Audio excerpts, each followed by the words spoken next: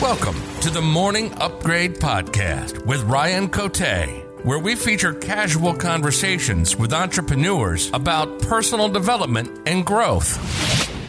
Hey, Zander. Welcome to the Morning Upgrade Podcast. How are you? I'm great, Ryan. Thanks for having me. Yeah, I'm excited to talk to you and dive into all things personal development and morning routines. But first, please tell my audience that I like to call the Morning Upgraders. Please tell us, who you are, what you do for a living, and then some of your hobbies.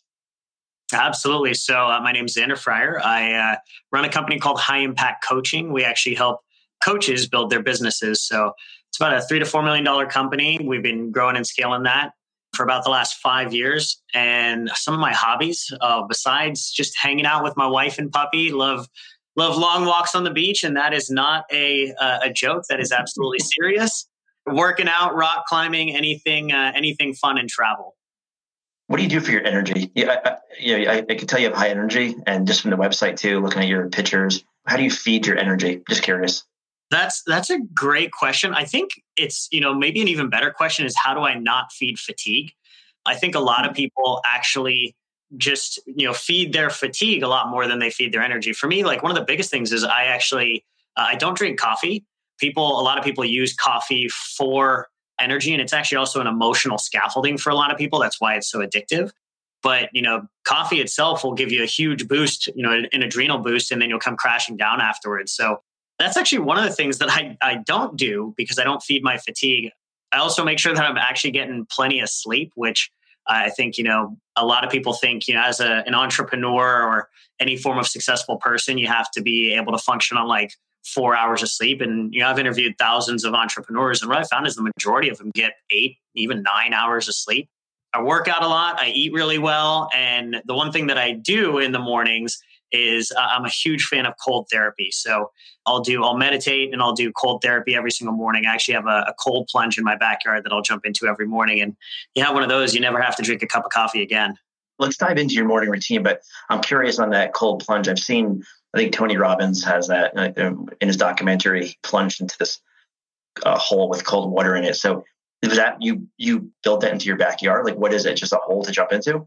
It's literally like a mini jacuzzi, like a one-person jacuzzi that instead of being like 102 degrees is actually like 38, 39 degrees. It's not warm. Yeah. How long do you stay in it for? In the mornings, I'll normally go in for about 3 minutes. Sometimes I'll do some extended ones where, I can go in for, anywhere from 10 to 12, even 15 minutes.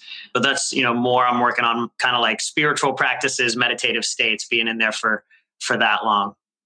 Wow. Very interesting. Do your neighbors wonder what the blood curdling screams are coming from your backyard? Sometimes, yeah, but they come over and they check it out and they make sure that I'm okay and that it's it's just me, nothing illegal happening, and then they're good to go. So most of them are aware of what's going on now. So yeah, let's talk about your morning routine. So you do the cold plunge. I think you said you meditate as well. What else does your morning look like? Oh, that's a good question. So I'm normally up at the ass cracking on. I'm normally up at 4 a.m. First thing that I do is I normally do some breath work, some yoga, and some physical therapy, some PT work, just to get the blood flowing throughout my body, get the lymphatic system flowing, and kind of wake everything up. And then I jump straight into, I do a form of Vedic meditation. It's kind of like transcendental meditation, 20 minutes of that. And then visualizations right afterwards, which, for anybody who's not visualizing their future, I can tell you right now, the one reason that you're not where you want to be. And I always tell people, like, high performing athletes, professional athletes, Olympians all know that, what you visualize is what you create in your life. So, if you want to be a high performer, make sure you're visualizing what you want to create. It just works. So I visualize. And then right after that, I go straight into that cold plunge. So the cold plunge, basically what it does, most people don't know this, it actually gives you like a perfect combination, hormonally, it gives you a perfect combination of what's called norepinephrine and dopamine in the brain, which is actually the liquid combination of motivation. So when people refer to being motivated, it is actually this combination of norepinephrine and dopamine in the brain. And you can actually trigger that by going into cold. So cold showers, cold plunges, things like that. That's why you do it. I'll tell you right now, the going into the cold sucks every single time. But when you come out of it motivated to accomplish whatever you want to in your life, it's worth it. Yeah, I do the cold showers. I'm in this recording. It's warm in New Jersey, so the cold is really. I mean, it's cold, but not like in the winter when it's wintertime and the ground is frozen. Whew, that's cold water. Yep, that'll really get you going. Have you always been into personal growth, even back to like your engineering days when you had a corporate job? When I was in college, I was actually an engineer in college, electrical engineer at UCLA, but I was also in Air Force ROTC. So that was actually something, in the military and in the Air Force, they're teaching you a lot of leadership, and they started to introduce me to a lot of different self-development ideas and self-development practitioners. One of the things in the military, when you're going to become a leader, they make you read a lot of John Maxwell, right? And John Maxwell is one of the best leadership practitioners and also one of the best self-development practitioners in the world. So that really opened me up to a lot of self-development at a young age, which was pretty great for me. And then kind of led me down that path. Even while I was in the corporate world, I was at Cisco Systems for 5 years, and being a huge personal development fan, consuming books, consuming audiobooks, podcasts, eventually there's only so long you can spend in a 9 to 5 before you realize that you were meant for something more. And that's, it was the fact that I was a self-development junkie that really led me to becoming an entrepreneur. And why'd you pick the business you're in, coaches? Like what drew you to that? That's a good question. Well, I didn't start off that way. I was, obviously when I first quit my job, I didn't know how coaches would be successful. I just wanted to coach. That was one of the big things when I was in the Air Force. I was leading other people and mentoring other people. I actually got a DUI my senior year, and that's why I was kicked out of the Air Force. So I went into the corporate world and was very successful there, but I wasn't aligned with the work I was doing because I didn't get to mentor or lead or coach anyone. So eventually I just quit cold turkey. I did the super cliche millennial quits corporate job to become life coach. So I quit my job to become a life coach. No idea what I was doing. The only difference was I knew how to sell, and I invested about $35,000 into different mentorship and coaching programs to learn the world of online entrepreneurship and marketing and copywriting and sales and all of these things. So I was actually able to build a life coaching business in about 3 months. I had a 6-figure coaching business, and within about 12 months, I had my first 6-figure month as a coach. So I had a lot of other coaches that I had started to network with, health coaches, life coaches, career coaches that were all like, dude, what the hell? You just did in 5 months what I've been trying to do for 5 years.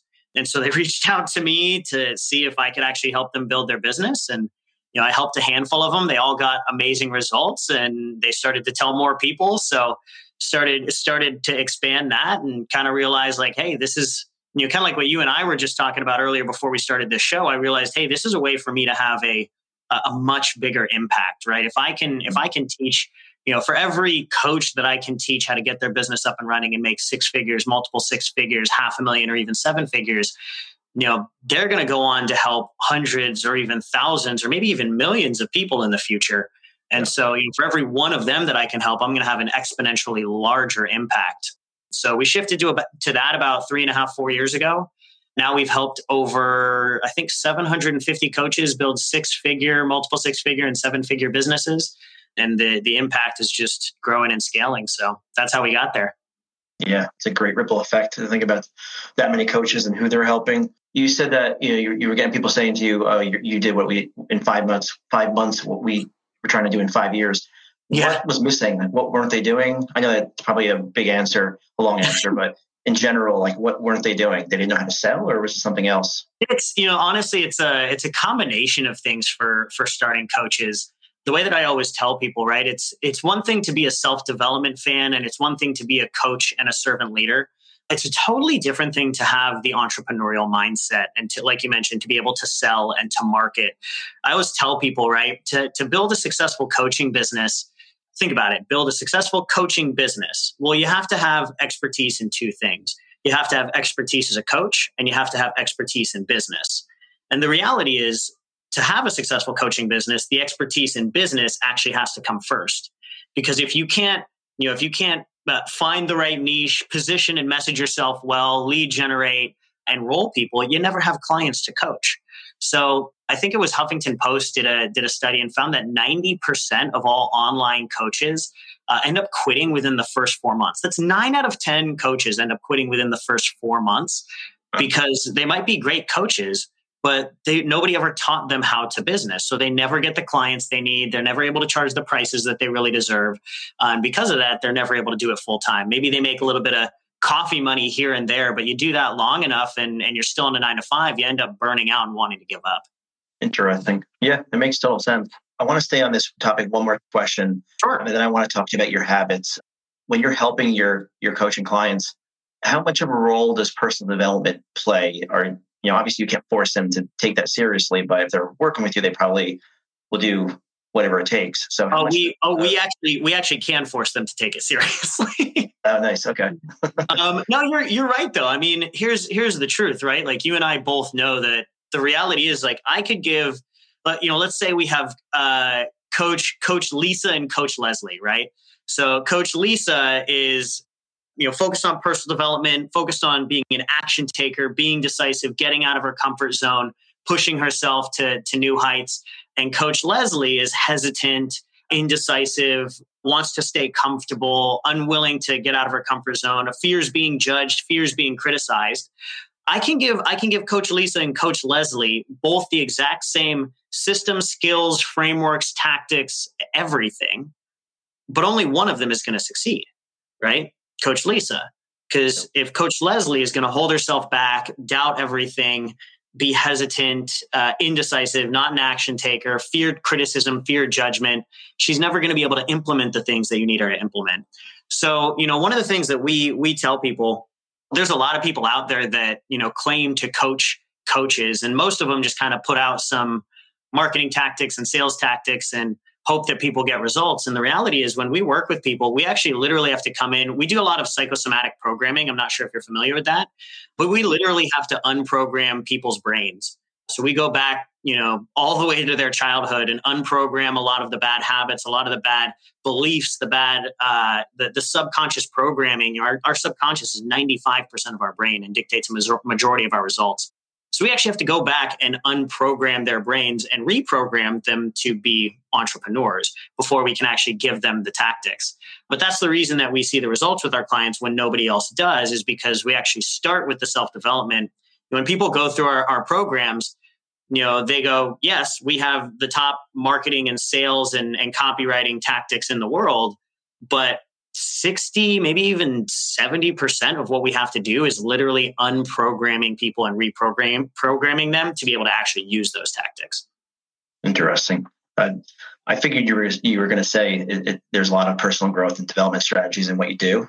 That's also why I wanted to have you on the show. But I didn't realize it went that deep into mindset and unprogramming people. We get people that come to us after having been through 2, 3, 4 different programs, having spent tens of thousands of dollars, 30, 40, 50 grand on different stuff and have gotten 0 results. And then they come work with us. And, within the first couple of weeks, they start rolling high ticket clients because we actually take the time to focus on what matters first, which is, as that space between your ears. Got it. With happiness, do you think it's something that you can get, or is it something that you just need to decide to be happy? Like, what's your definition? What's your approach to happiness? That's a really good question. I think most people would say that's something that you can get. And don't get me wrong, like, I drive a nice car and that car makes me happy every time I get in that car. But the reality is I'm able to get that car because I was a happy person to begin with. So I think being a happy person, being a grateful person, being an action taker, being someone who puts love and gratitude and appreciation out into the world, gives me more things to love, more things to be grateful for, and more things to appreciate. I'm a true believer that, who you are is going to be what creates your future, not the other way around. A lot of people say, oh, once I have XYZ, once I have a 6-figure coaching business, then I'll feel free and fulfilled. And it's like, no, you have to feel free and fulfilled and worthy before you can have a 6-figure coaching business. Yeah, I believe that too. I listened to, I forget where I heard it was on a podcast recently, but the person was basically saying like how you carry yourself, the energy you put out. Like if someone's reacting negatively to you, just to look within, and are you acting negative to them without even knowing it? Like what kind of energy or attitude are you bringing to that person that's causing them to react the way they are? I thought that was interesting. It makes I'm trying to be more present in how I'm showing up around people, Yeah, I've found that there's always there's always a way for me to show up at a higher level, more joyful, more appreciative, more engaged, no matter what else is going on around me. So I think it always starts there. Well, Zander, this was great. I do have one last question for you, and then we'll wrap up with you sharing with my audience of morning upgraders, how they can reach out to you, connect with you, learn more. Sure. So my last question for you is your choice, number one habit or number one personal development tip, which I guess could be one and the same, but you choose. Oh, that's a really good question. I have a lot of them. The one that I think is very little known, I also think is one of the most important ones, is something I call fear journaling. For anybody who's in the mindset space or anybody who's into self-development, we're all aware of, the law of attraction, and what you focus on, you bring more of into your world.